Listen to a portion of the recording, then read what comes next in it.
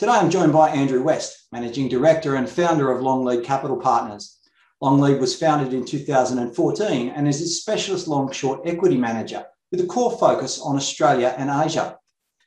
Longlead offer an Australian domiciled wholesale unit trust based on their existing Longlead Absolute Return Fund. The Longlead Absolute Return Fund was started in July 2017 and has returned 28.9% per annum since inception. Longlead have performed particularly well on a risk-adjusted basis and have produced excellent down capture ratios since inception. During negative markets, the Absolute Return Fund provided investors with a positive return 67% of the time. Andrew, thanks for joining me. Thanks, Damon. Thanks for having me. Andrew, ESG investment grew considerably in Asia Pacific in 2020, and there was a number of net zero emission targets released by Asia Pac countries in late 2020. Proving that there's certainly a market for it. Has this changed the way that you look at companies and the way that Longlead builds its portfolio? It's certainly added a new aspect to the way we look at the idea of change. And our process starts with speaking to companies over long periods of time, assessing when fundamental change in their operating environments or material aspects of their business starts to appear, and then investing in that change, knowing that will drive a valuation change. ESG has certainly strengthened as a driver of share prices over the last 12 months with exactly what you're talking about. You can see it in the fact that if you look today, this year rather, 40% of all flows into exchange-traded funds have been ESG flows. That means that material, real money is looking to allocate to companies that are performing better and emphasizing real ESG improvements in their operations. So that's right across Asia. And Asia has been a universe that perhaps ESG hasn't been front of mind.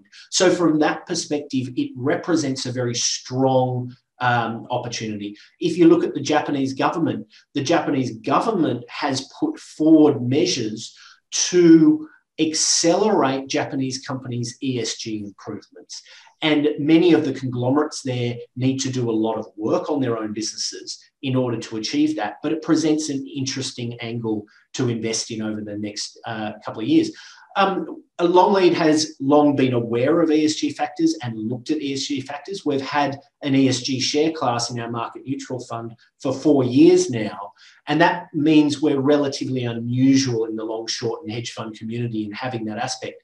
We've moved to our own assessment matrix and rating scheme on ESG for our core portfolio names, and emphasising names in the portfolio where real improvement is being seen. There's a number of examples. Makalot in Taiwan, an apparel manufacturer, is very topical with respect to this.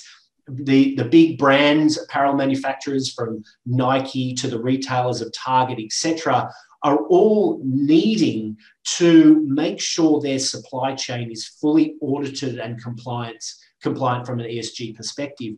And companies, particularly in Taiwan, such as Makalot, have been ahead of the curve in making sure their manufacturing facilities, labour schemes, etc., are compliant for ESG purposes. And they're capturing market share. There's a very large consolidation angle happening across the Taiwanese apparel supply chain, and that's resulting in earnings growth. So it's an example where ESG is actually having real business impacts in a positive manner for certain companies that are getting themselves ahead of the curve. So absolutely, it's something that we measure, we monitor across our team and look for opportunities within the portfolio. Thanks very much for joining us today. Appreciate your time and good luck for the rest of 2021. Thanks, Damon.